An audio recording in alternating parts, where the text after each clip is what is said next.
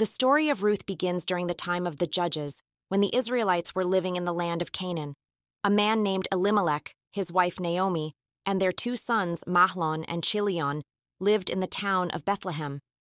However, due to a severe famine in the land, Elimelech decided to move his family to the country of Moab, where food was more plentiful. In Moab, Elimelech and his two sons married two Moabite women, Orpah and Ruth.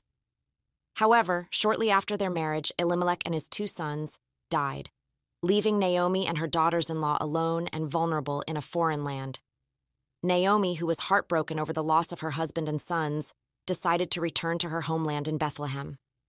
However, she urged her daughters-in-law to remain in Moab and find new husbands, as she felt that she had no hope of finding a new husband at her age. Orpah tearfully bid farewell to Naomi and returned to her own people, but Ruth refused to leave her side.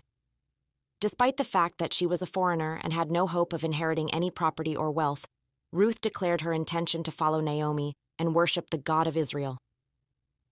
As they journeyed back to Bethlehem, Ruth and Naomi faced many challenges and hardships. They were poor and had no means of supporting themselves, and they were often met with suspicion and hostility by the people of Bethlehem. Despite these challenges, Ruth remained steadfast in her devotion to Naomi and her faith in the God of Israel. Eventually, the two women arrived in Bethlehem, where they were welcomed by Naomi's relative, Boaz, who was a wealthy and kind man. Boaz took pity on Ruth and offered her a job as a harvest worker on his farm. Over time, Ruth and Boaz developed a strong bond, and they eventually fell in love and were married. Ruth's marriage to Boaz was a turning point in her life, as it allowed her to find a sense of purpose and belonging in a foreign land.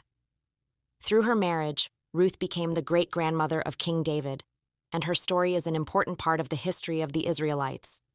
In conclusion, the story of Ruth is a powerful testament to the strength and resilience of women, and it highlights the importance of faith, family, and community in overcoming adversity.